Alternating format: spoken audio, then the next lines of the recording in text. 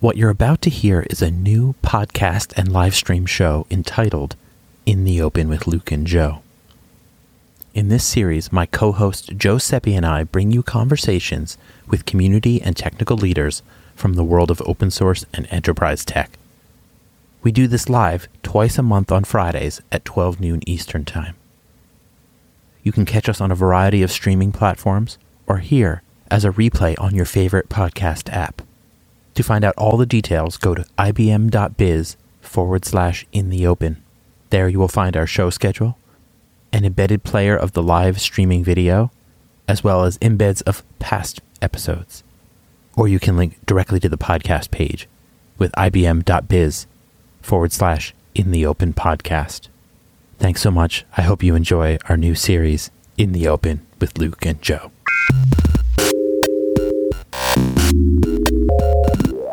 Hey, Luke. How are you, my friend? Good. How are you doing, Joe? I'm all right. The weather here is pretty decent. It's not too cold, a little windy, but I think the rain's beyond us, and I'm hoping for a nice afternoon. It is windy here as well, so I would say that we're in the same microclimate bubble this week. So Yeah. Watch out for the widowmakers. We've got a lot of branches coming down over here. that's a good point. And when we did, actually, I did a Call for Code hackathon 2 years ago, and that was one of the topics that they was dealing with, was like dealing with those tree branches ahead of time is a big safety concern for. But without further ado, let's welcome our guest, Priyanka Sharma. Hello. Hi. That was an amazing intro, music and introduction graphics and everything. I was like, this is legit. We're pros here. We do our best. Yeah, thank you. Yeah. I was a visual effects artist in a past life. There we go. Thank you so much for having me. It's awesome to be here. Yeah. Thank you for joining us. Really appreciate it. So maybe we could just, I'm sure many of our viewers and listeners are familiar with you, but maybe just start off with a brief self-introduction. Absolutely. So hello, everyone. I'm Priyanka Sharma, and I'm the general manager of the Cloud Native Computing Foundation, or CNCF. I have been in part of the CNCF community since the very early days of inception. I used to be an open source contributor to the Open Tracing project, which was the third one to join the foundation. I spent a lot of time spreading the word about observability, about distributed tracing, and really immersing myself in the community. Over time, I eventually became a board member when I was working at GitLab, and I learned about the inner workings of the foundation. And that was very eye-opening, I'll say that. And then eventually I was asked to come lead the foundation, and it was truly a dream come true, an honor. And here I am, leading the foundation for you and with you, and enjoying every minute of it. That's so interesting. And I love to hear the threads and the journey that get people where they are, and the fact that you were involved and you're a contributor, you were in open source, so that you really, I imagine you have a lot of empathy and understanding for everyone within your community. I've been fortunate to have contributed to all kinds of open source projects, all kinds of developer tools, though that's the intersection of dev tools and open source is where we sit really in this infrastructure world.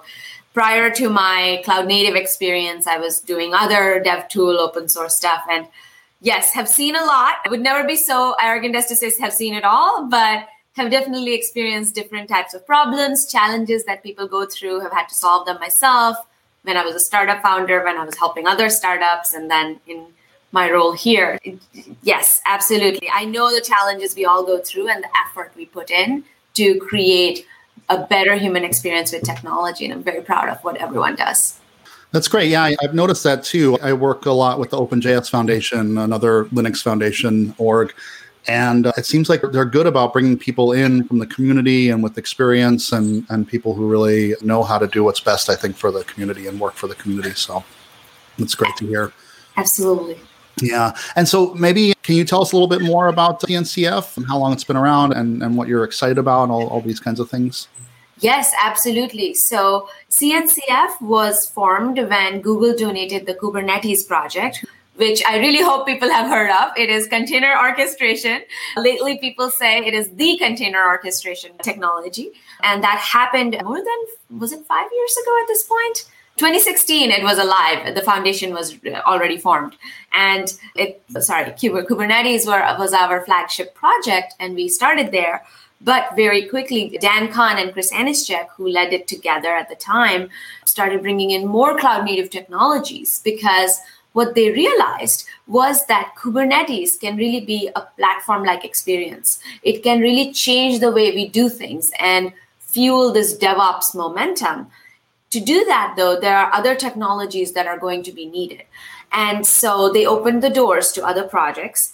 We started, Open Tracing was the third one to join. Today, we are over 80 projects. So we've made a lot of progress. And we have tiers because we want to highlight to the end users of the maturity level of each project involved. So CNCF has really grown. From that time in 2016 to now, we also have changed in terms of the membership. We have over 600 members in the foundation, and over 145 of those are end users. End users are the people who are not building cloud native tech. They're not vendors trying to offer like a cloud offering or some managed service, but rather they're building things like financial services. They're building consumer apps. Anybody who's utilizing, that's an end user. And we now actually enjoy the largest end user community of any open source foundation. So CNCF has grown, really matured with. Today, we have hundreds of thousands of contributors across projects from over 170 companies. Our power is because we are diverse. We have diversity-powered resilience just on display in CNCF. And happy to answer any areas you want to dig deep into. Yeah, I would love to dig into the diversity aspect, but we'll get into that in a few. Sure. But that's fascinating. So how many people did you say 600?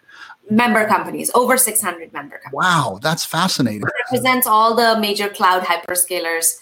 It represents most of the people in cloud native who are pushing forward, making change. So, and we have geographical diversity. We have members from China. We have members from European countries. We have US members. It's like all over the world. Yeah, that's amazing. And yeah, the cloud native landscape has just been growing. And I mentioned that word and we chuckle because landscape.cncf.io. L.ncf. That's pretty fascinating just to look at that. I mean, it's a little mind boggling and to hear you talk about how many member companies as well. But maybe you can talk to us a little bit about that landscape and how that's a lot there. And it's something that people usually bring up. Absolutely. As you said, the landscape is top of mind for many of us. It's because it's quite awe-inspiring, whether you think of it, the word awe in positive or negative, but it definitely makes an impression. And that's because it's full of the logos of all the people doing all the cool things in cloud native. It's actually a good thing that it is overwhelming because that just shows the amount of effort and momentum in the community. Actually, cloud native is actually the fastest growing open source community in the world. And that's reflected in the landscape that you see right there. Now, people say that, this is so overwhelming. How am I supposed to use this? I will tell you this is not supposed to be the first time you learn about cloud native because this is not the place to do that. What this is a good place for, though, is once you have understood the definitions, as you can see here, there are, I'm starting to point, there are categories, right? So you see, for example, image application definition and image build, security, platforms. These are categories which you can filter by. You can also, if you look on the left side, see all these filterings, you can look at CNCF projects in these categories. You can do whatever you feel like. So I think this is it's like we used to have encyclopedias back in the day before the internet was all over the place. This is like the cloud native encyclopedia, and it can be used as such. And as for the logos over there, by the way, I'll tell you, having your logo there is high value. Many people tell us it is their largest source of referral traffic. So people come to the landscape, utilize it. And if you are working in cloud native, you should have your logo there. If you are searching for something in cloud native, you should check out the landscape too. Yeah. Yeah. And I feel funny saying this, but everybody should be cloud native. Whatever you're doing, you should be containerizing it and being able to deploy easily and scale easily.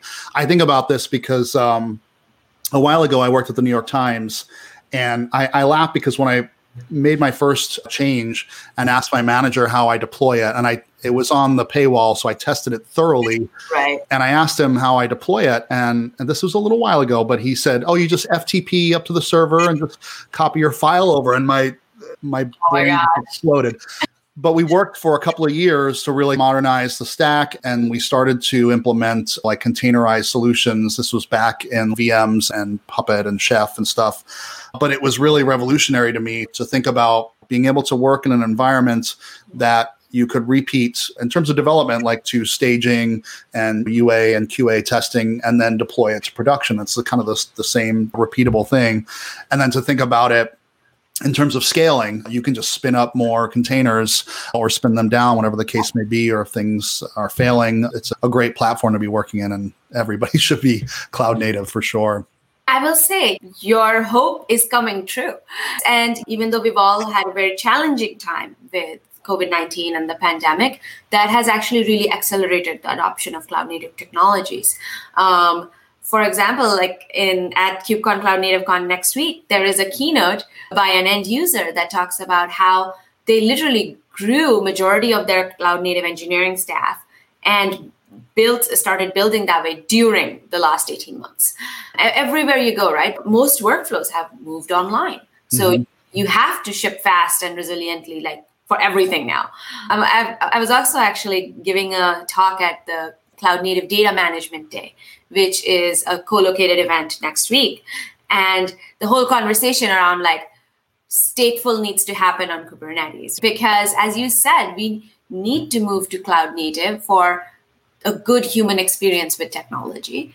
And if we're going to do that, we need to bring the DevOps mindset, the Kubernetes capabilities, but we got to handle the state as well. So I agree 100%. Yeah. We can get into the event in a few minutes, but I'm curious, like, what's exciting to you that's happening right now in the kind of cloud native space? Are there things that have got you really excited? Yes. Otherwise, it would be a hard job to do. But no, so much is happening in our community. It would be actually hard to pick some big one. But really what I'm seeing is, as I mentioned, because of the pandemic, adoption of cloud native accelerated. And what we have seen happen is that our technologies have emerged as the building block of this time period that we have experienced. And with that, as we're looking at future innovation, a lot of it is depending on Kubernetes, on cloud native. And that's really exciting to me. If you look at the code, and I'm sorry to bridge to the event next week, but this is truly this is me illustrating the point. Really, if you look at the co-located events that are happening on Monday and Tuesday, there are all kinds of cool new things. There's Kubernetes on AI. There is Kubernetes on Edge. There is a WASM Day, WebAssembly. There's a Rust Day. There is all these cool new ways of utilizing cloud native. And what we are really seeing is that cloud native is becoming the building block of all future innovation. And I think this is my personal take, is that this is happening because we are such a community of doers. We are always iterating. That's in our mindset. And that makes us move so fast and try all these new things. And that's leading to the cloud native X professional, I call it, where it's like people are looking for the cloud native security developer, cloud native edge marketer. These people are starting to look for these skill sets. And that's really exciting to me because that tells me that the best is yet to come. Yeah, and it makes me think of like microservices or something too, where the landscape has gotten specialized in different areas, but that's great because those little areas can really accelerate and evolve and innovate, and it all brings it all up together, you know. That's a great point. And I feel like what's interesting is a lot of these concepts that we're seeing play out in cloud native, they're not new concepts. They've been ideas like microservices, but now we're seeing the maturity and the infrastructure to really be able to scale them and implement them. And the one thing I have to mention, which I love about the cloud native community is, and I think you mentioned it earlier when you mentioned hey, I'm excited to hear this presentation from an end user, it really is such a broad co-created ecosystem where you're hearing directly from the big cloud providers, but all the way through these, you're saying like niche security folks, niche edge folks, all the way down to end users. And it really is an amazing collaborative environment. And I think a big part of what we want to do on this show is do a cross section and show people, hey, here's how you can participate in these ecosystems. And even if you're not in cloud native, like, hey, if you're looking to do open source, look at this is how it's done, and it's so inclusive, as we're talking about one form of inclusivity right across the spectrum of participants. Absolutely agree with you. These are the communities to get started in because we will welcome you. And that's what happened to me, right? In my life, when I joined in, I didn't know much about infrastructure. I was super nervous. But everybody I talked to in the first meetup I went to, actually, I was so nervous. And people just were like, hey, come on over. Hey, let's talk. And they're bringing me in and they're being so nice. And that stuck with me and I stayed all along. And I think that experience is not mine alone. I've seen it mirrored in every scholarship recipient. I've seen it mirrored in people who do mentorships with us. And to that point, right, of how to get started. How should someone think about cloud native if you're new? Today, you're lucky because there are so many avenues. Something that we've realized, right? Everybody contributes to technology. Everybody contributes to open source, not just developers. You could be a product person. You could be a marketer. You could be an event organizer.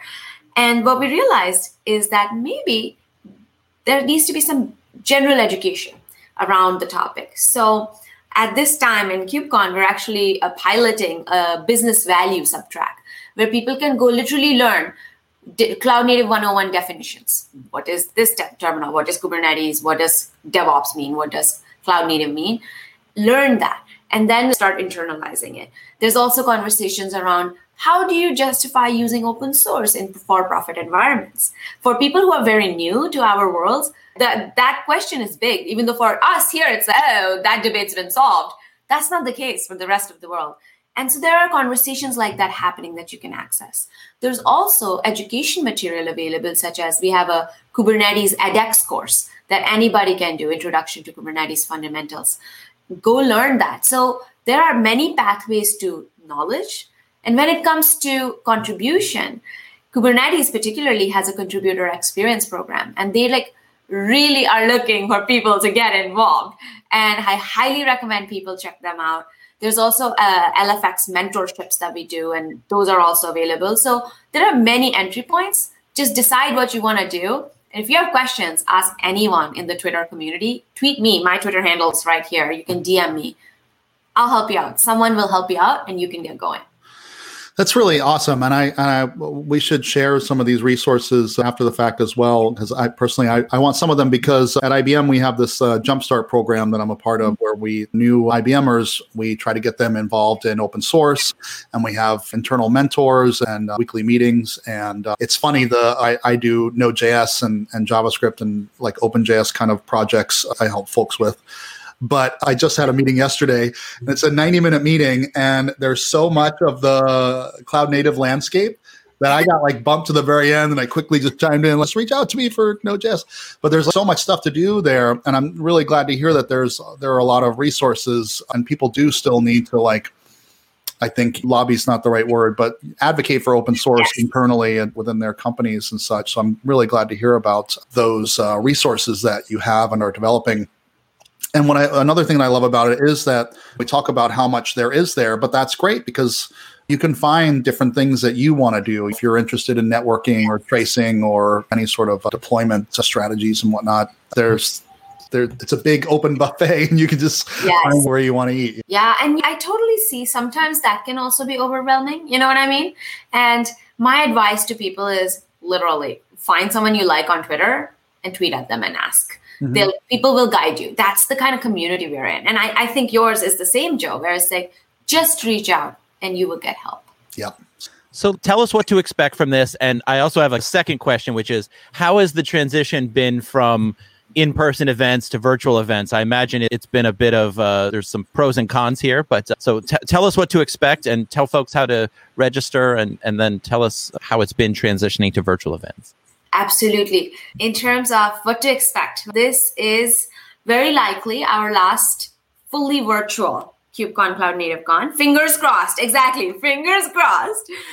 And if that goes through, it's actually a little bittersweet. And the reason it's bittersweet is because the one thing that's happened as we have pivoted to virtual is that we have been able to meet as a much larger community. People from all over the world, regardless of where they're located, have joined in. And that's been amazing. And that's a part of virtual that is unbeatable, the number of people who can attend, the places they can come from. In the future, we'll always have the virtual component, so that's quite nice. But there'll be also the in-person component, which cannot wait, to be clear. But it's been really nice to meet so many people from so many different places and have so many of these like multi-threaded conversations. So in terms of what to expect, the event there's a lot of innovation actually that we have put into the event this time. As always, KubeCon Cloud Native Cons are the largest open source conferences in the world. They're where all of us in the community come together, learn and understand what's the latest and greatest, but also make new friends. What's new this time, I would say, is that in addition to the 101 track, as I was mentioning before, we have a sub-track for business value. So, hey, if you're like manning the booth, if you are making the collateral for KubeCon Cloud Native Con, ask your manager that, hey, you should get to go too. So join in. Another piece is the new student track. The whole idea there is, again, we're all lifelong learners. We're all students at some level or the other. If you feel you are at the stage of education, whether you're self-taught or in a university, where you've gotten the fundamentals of computer science, but you haven't really managed a production system before, so you are an early stage learner from the cloud native point of view, then in the student track, we've marked the sessions we think will be particularly useful for you. There's also going to be can't call it happy hour because no one under 21 should be drinking in the US at least. Different limits apply, but like a lounge, let's say, like a student's lounge, that's going to be a kickoff where we're going to talk about how to approach the event, what to learn, where to go, etc. And to aid all that learning, whether you're a student, whether you're like continuing education, whether you're just trying to change your area of expertise, we have the certifications that we offer, which is Certified Kubernetes Admin, Certified Kubernetes App Developer, and latest is Certified Kubernetes Security Specialist. All of these you get a discount for when you attend a KubeCon, because we believe learning is multifaceted. So you're attending a KubeCon, you take these tests, you pass them, all of this together makes you a strong candidate. So those are some fun things that are happening. There's a lot of end user talks as per usual. There's a keynote about how telcos and 5G is considering cloud native. Lots of really fun stuff. So all in all, there's something for everybody. And there's also going to be a lot of community stuff happening on our CNCF Slack. And the nice thing about that is that your friendships and conversations will persist after the event. So those are just some things to know. I couldn't possibly describe everything. That's great. And I think we need to reclaim the happy hour term because I want to use it all the time. And it doesn't have to be about drinking. So that's all exciting. I was on the LF events page earlier. Are there other events that are a part of it, like a Rust Day and such? Yes, absolutely. So the co-located events are going to happen Monday and Tuesday. As I was mentioning before, they are a really good snapshot of all the innovation happening in Cloud Native right now. And so there's going to be a Rust Day, there's going to be a PromCon about Prometheus, there's Cloud Native data management, Kubernetes on AI, Kubernetes on Edge. There's a lot of cool, awesome technologies. I recommend everyone check out like a bunch of the colos. I colo hop. So I recommend the same thing because there's so much fun stuff to learn, and I want to sample a lot of it. And then once I've tested the waters, then I pick a colo to deep dive into. This is another benefit of virtual, by the way, which is different from in person. You usually go to a room and you commit. So I highly recommend doing that. There's all sorts of new things to learn. That is a good point. You don't have to. Usually the conference is so big, it may be half a mile or a mile away, but you've got to find it with some sort of map. We work at IBM where huge conferences were a thing. Oh boy. Yeah, even in person, I remember the most popular colos, they just get full. You can't enter for fire hazard reasons. So none of that anymore. Yeah, that's great. That's really great. That's one of the benefits of virtual. Although I am looking forward to seeing all my friends and colleagues, and I'm looking forward to that. Cool. Luke, did you have something you want to say? We talked about the diversity within the community of Cloud Native, but I also wanted to maybe pivot and shift a little bit. I read your blog post recently, and it was fantastic. And I think there's so much interesting and important work that's going on around diversity and inclusion within the tech world. I thought maybe we could dig into that a little bit. Absolutely. Happy to. So I'll just share my broad take on DE&I and Cloud Native. This foundation, in particular, Linux Foundation in general, these organizations do a lot to make sure there's diversity, equity, and inclusion in technology. And the interesting thing about them is how they do it. There is, of course, the need for reports, numbers, statistics. But in addition to that, you need a commitment to every day, every interaction you have, make an effort to include someone, make an effort to bring someone in to the fold. And it's very hard to go steps of efforts into stats, but I think all those, in addition to programs, make a huge difference. And I've seen that happen at Linux Foundation. At CNCF, I was a recipient of all the effort Dan Khan, our previous executive director, GM, used to put into diversity and inclusion. He would, every time I'd reach out, I'd meet a friendly face. He would open up doors, or he would open up opportunities. He'd be like, oh, this would be good for your interests. Try this out. And he did all of that in addition to what we do we have a goal this year to have 100 mentorships done for people. And we prioritize DE&I applicants. We have need-based scholarships. Same applies for KubeCon Cloud Native Cons. We have scholarships based on DE&I and need-based. And so those are efforts we do programmatically. And as individuals, as leaders in our roles, we push, me and Chris, every day to help anyone we can, to push someone's career forward. And that's been really rewarding for me. I've been a recipient of it. I want to pay it forward. And I think there's just open source has proven that the more diverse people you have involved, and this diversity can be demographic, it can be geographic, it can literally be just time zones. And the more different people are involved, the better the outcome is. And that's our approach, and that's what we do. And I'm happy to jump into the blog post specifically, or also any programs of interest to you. Yeah, it's interesting. I think about, this is a really simple and perhaps passive way, but when we were meeting in person, the idea of a Pac-Man circle where you always leave room for someone to step in and join the conversation. But I think being proactive and doing that in a variety of other ways is really makes sense. And I agree with you, open source, it's a great place to get involved. And I find that Node is a little bit daunting to get involved, but what I've been encouraging people to do is to get involved in working groups, and then you get to know the people, and then they support you, and we all work together and try to help each other be successful. Yeah, 100%. And something that happens with diversity it's what I wrote my blog post about, is you have different opinions, and that can be uncomfortable. Diversity can create conflict. But my humble opinion is that's a good thing, because you can hash out all kinds of ideas if you're just comfortable with someone thinking very differently from you. And I think to create a truly inclusive workplace, leaders need to get comfortable themselves first with conflict and making it constructive, and then encouraging the right behaviors so that people can come speak their mind, even if it's completely different from what the leader thinks, what the peers think, and discuss it through.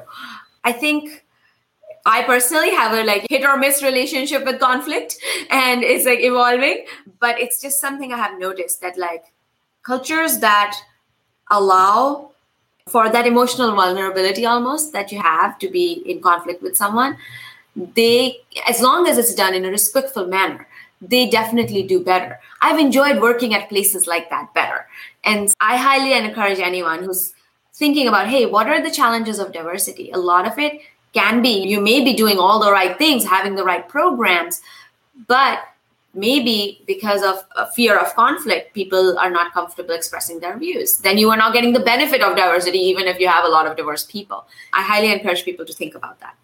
Yeah, I agree. I think whenever you're challenged isn't maybe the right word, but just when people you're using the word conflict. So when there's some sort of conflict that's different than what you're thinking or imagining or whatnot, I think it can be very creative and help you to think through things in a different lens and hopefully move things forward and make things more positive. Yeah, I'll just give you the example that I have in the blog post, which is end of last year. I was like, okay, we've done so much. We had done like 2 virtual events, full pivot, back to back.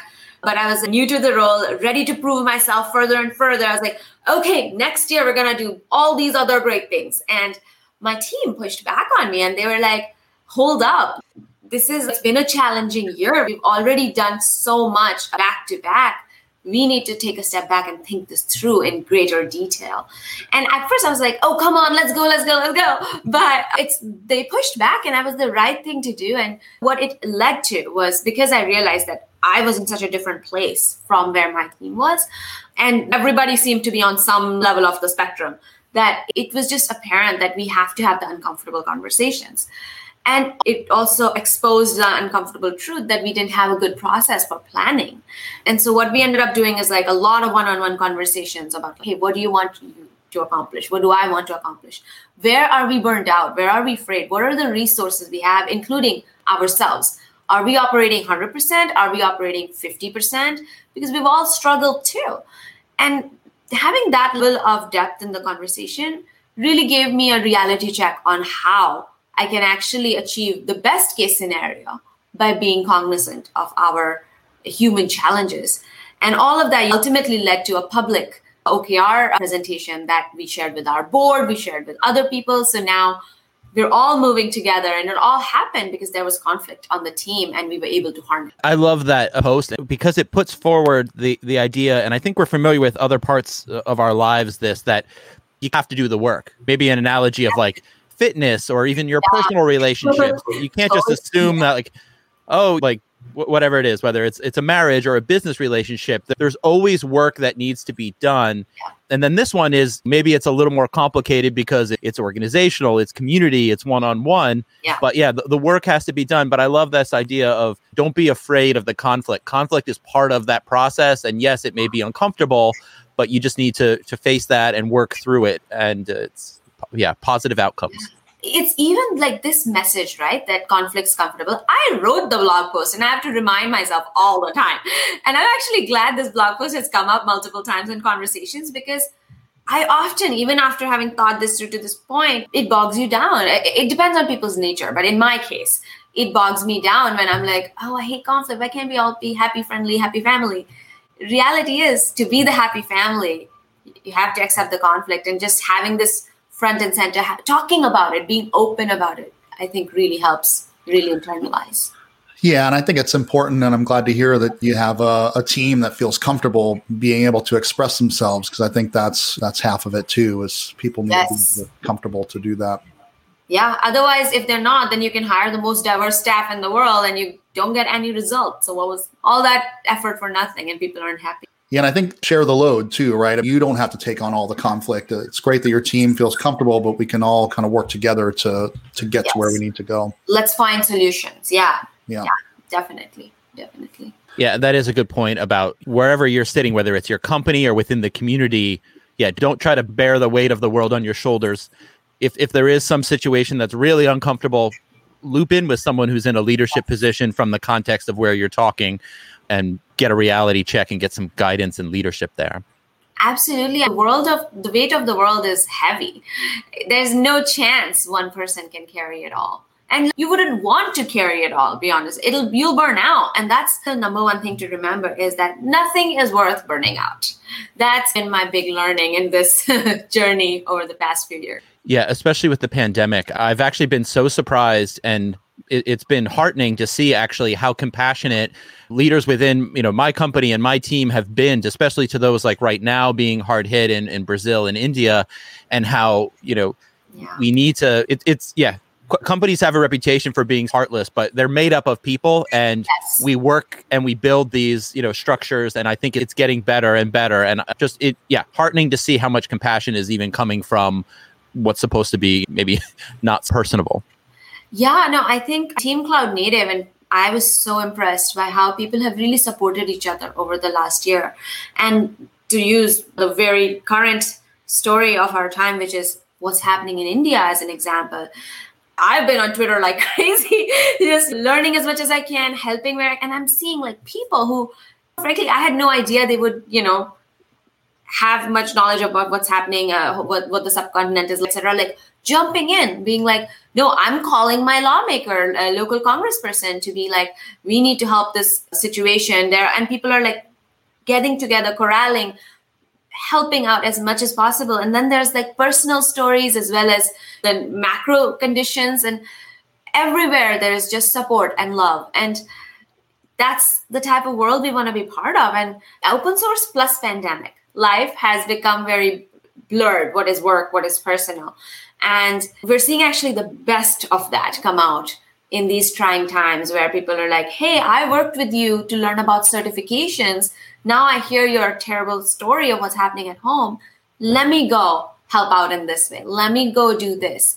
And it just makes me truly believe in our community, in the way we operate, and what we're going to do for each other forever. This is fantastic. I'm glad we have a platform where we can talk about this, and I hope that it helps folks find their way from where they are in this complexity. Something else related I wanted to ask you about. I know you're doing a lot of work on inclusive naming and making sure that the language that we're using in the workplace is structured so that it's considerate to where people are coming from. Could you tell us a little bit about that work?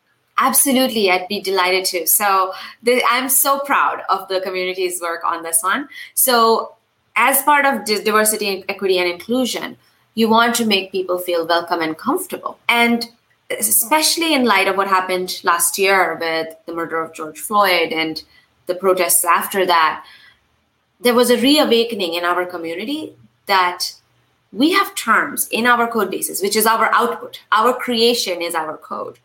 In that, we have racist terminology. We have master slave, we have whitelist, blacklist, and there's all other kinds of problematic stuff out there. How can we let that be? How can we be okay with that? And we decided enough was enough. And inclusive naming was born because we saw this empty space of, there's some people who are part of a debate about what's worth it, what's not worth it, should changes be made. But if you move past that, there is now a critical mass of people who want to make the change, who want their code bases to not be racist. And they're looking for guidance and support on how to do it. So we leveraged the effort that was going on in the Kubernetes language workstream and all the effort they've done, and brought in other partners such as IBM, who's done so much, Cisco, many other companies. Today, it's literally hundreds of people from probably that many companies in the effort. And our goal is to provide the people process tools of how to make changes so that you don't make breaking changes. Because you're not just changing a word, right? You're changing a technology. You're changing something that connects across different code bases. There's upstream, downstream issues to think about. And so inclusive naming is that grassroots initiative. We were recently mentioned actually in the New York Times, which was a huge honor. Yeah, there was an article about just how important this change is, what's happening in different organizations about this. And inclusive naming was shared as a shining light of people coming together and getting it done the right way. So that's inclusive naming. If anyone, thank you for putting the URL over here. If anyone's interested, check us out. We meet bi-weekly. And you can come in to share what your company has done or what your other organization has done. You can come to ask questions. You can come to get deeply involved and become part of a work stream. Any level of commitment and interest is welcome. We are here to just make our code bases a better place, starting with master slave, whitelist, blacklist, but going beyond that to determine how do you evaluate terminology to be good or bad if it affects a certain part of your community. And then how do you keep diversity, inclusion, equity? This is all you're always on the journey. You're never going to be like, we're done now. And so I will help you always be inclusive and always have terminology and code that welcome. That's really great. I fully support that. We've been working on it in OpenJS Foundation and the Node platform. And you're right, it's not always easy. Like we have some build systems that we need to make changes to get these changes fully propagated, but it's definitely worth the energy and the effort. Exactly, because that's what I've seen sometimes when people argue about what can be done. It's like, oh, but this would break, that would break. It's like, yeah, people make breaking changes for things all the time. Just follow the process to do it. And I think the good news is we're at a point in time in technology that we have negated that argument that, oh, this will make breaking changes. Yes, so do other things. Let's follow the process. It's funny, too, because we're talking about technology like, oh, making this change is going to break something. But in the real world, I think that's what people struggle with. Trying to grow in that way is not always easy, but you've got to put in the effort and it's worth it. Exactly. Yeah. One of the sayings that we get from our Senior Vice President, Bob Lord, is we need problem solvers, not problem explainers. I love it. I love it. That's great. So I also want to mention here to our listeners, if you have any questions, feel free to drop them in the chat on whatever platform you're watching on, and we'll get to those at the end. I see we have about 15 minutes left. So I wanted to make sure that we mentioned, I know I had discovered that you do a quarterly report called the Technology Radar. Yes. And I wanted to make sure that we get this topic in here. Could you tell us a little bit about this publication? And I feel like this is, besides obviously attending KubeCon, this is one of the places, if you want to stay current, if you want to stay plugged in, keeping plugged into the Technology Radar is the way to do it. Absolutely. So I am so proud of the team for coming up with the Tech Radars. It's Cheryl Hung's brainchild. She is our VP of Ecosystem. She does a great job running the end user community. The idea behind the radars is that we pick a specific aspect of technology, whether let's say storage or CI/CD or CD. We'll pick some technology area and a task force will assemble of end users in the CNCF, and they will evaluate a bunch of different products, open source projects, anything available in the space, and share whether it's something they have tried this, it was amazing, and go for it in full production mode, or worth checking out but needs to figure out some kinks, or a little early stage. And so what the radar does is provide an unfiltered view directly from the end user's mouth of what they have tried and what the results have been. And so other people who are looking at solutions in a technology area can look at the radars, learn from other people's experiences, and shortcut their path to success. So it's highly useful, especially when you are if you're in like the building phase of your cloud native setup in a company. And to that point, I would also like to add that the people who put this radar together, the end user community, they themselves are just so valuable to connect with, be a part of. So I highly recommend if anyone's out there wanting to find a peer group, right, where they can just talk about how are you implementing this today, then consider the end user community at CNCF.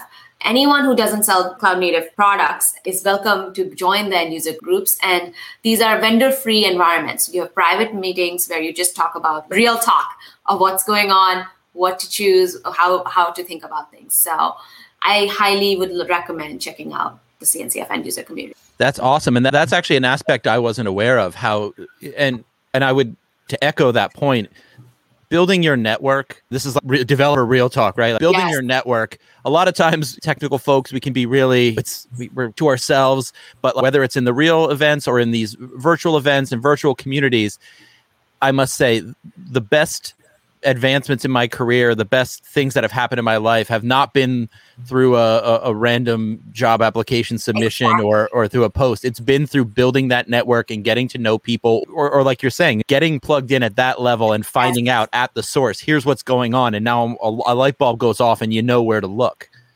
Yeah, absolutely. You and we met at Open Source Summit, right? In Lyon, I think. Yeah. And that was awesome. And that was the beginning of a friendship, of knowing each other. And we've now talked multiple times in my different roles. And it's been just such a fun journey because I'm like, oh, I know Luke. And now I'm getting to know Joe. And you go from there. And I think that's the best thing about our ecosystem. It's true. And I would also to reflect back on the landscape, you can look at something like Cloud Native that seems so daunting, but really, as you follow your interests, it does segment down, and it's manageable communities within that. So, totally. Yeah. Yeah, definitely. I think our structuring has been really good on that front, right? Because we have the special interest groups and the working groups, and they're very clear, right? SIG networking in Kubernetes is talking about networking. A lot of times they're talking about service mesh stuff, etc. CNF working group is talking about cloud native network functions, which is very relevant to telcos. And so you can identify what's most important to you pretty quickly and go focus over there. And then what you'll find, it's interesting, is that you'll have some questions or things to consider that are being worked on in a different working group. So then you go talk to them, and then you've just expanded your network. And this is how friendships are made, job opportunities come about. It's pretty cool how it all works out. Which reminds me too, I wanted to make sure we mentioned DevStats, because Yes. This is like the counterpart to the landscape where you can actually see the inner workings of who's working on what and what level. So let's talk about that. I'm going to put it up on the screen. Yes, please. Thank you. So DevStats is a great place to go and learn about the numbers behind all the cloud native community. So you see here on the screen, again, I started pointing, sorry, that there was various projects. And then what did you click into? Sorry, I missed that. I clicked on Kubernetes. I thought that would be a good one. Yeah, no, so there's all this information over here. But key, by the way, you don't even have to use this dashboard. You can just use the APIs to programmatically get the information. If you actually go scroll down, if you don't mind, Luke, thank you. You can look, if you click on all CNCF, bad direction, I was going to say. Oh, I can go back. Yes, sorry. Yeah, so you see here, like there's database dumps available, and then there's the API. Again, pointing, no one can see that. And it's documented. So you can just use this to get the information that you want to pull. And then there was this thing I wanted to show you. I always forget where it is, but I'm actually going to pull DevStats up on my computer. But it's like you can check out over here by the numbers every day where, for example, is the community in terms of diversity even. So I'm going to tell you where it is in a second. So if you click on the all CNCF one, and then scroll down. Yeah. So here are some like pre-made dashboards to look at. So you can look, if you see here, like you can see the contributor chart, you can see contributor map, and tells you some really interesting number. And it's always like up and to the right, which is quite nice. And there are ways to pull all-time data as well. It's not shown here, but you can pull all-time data. You can also like, if you go back, you'll see like number of countries represented. There's very much fun information here, actually. Let's see, countries would be, let's check that out. And so, there you go. So you see like China we're seeing is number 2, Germany is number 3, India is number 4, US is number 1. So it's like all this information is at your fingertips. Anyone in the world, go check it out. So it can be pretty fun to look. Yeah, it's really cool. We're trying at the OpenJS Foundation to pull some inspiration from here to show similar stats for our projects and landscape. Absolutely. And Joe, in general, like anything we can do from the cloud native side to support the OpenJS Foundation, we'd love to.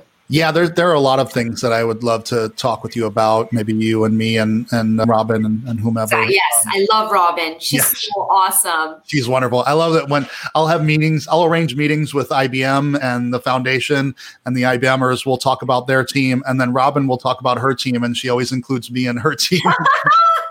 That's really fun. But yeah, like the diversity work that you all have been doing, we've been doing stuff on our end too. I'd love to get together and share notes on that, but also the DevStats stuff too, for sure. It's great. Absolutely. Great. So I wanted to mention the Slack channel as well. This goes obviously 365, 24/7, but for next week for KubeCon, this is obviously a place that people are going to be, instead of being in the hallway track, they're going to be in the hallway. Slack. Exactly. This is the hallway track here. So definitely check that out. And let me bring up the link again for the shortened link for folks. It's easy enough to find through a web search, but here's an easy link for folks who may want to, still time to register. Yes. Please check it out. And I wanted to mention, we didn't have a question, but we have Tainwa3 says, "Oh, hey, it's Priyanka. Cool." That was from Twitch. Yeah. Oh, thank you, Joe. Joe brought it up on the screen. Oh, that's cool. You can do that. That's nice. Yeah, that's a new feature we discovered recently. Yeah, it's cool. All right. Well, yeah, it's so fun.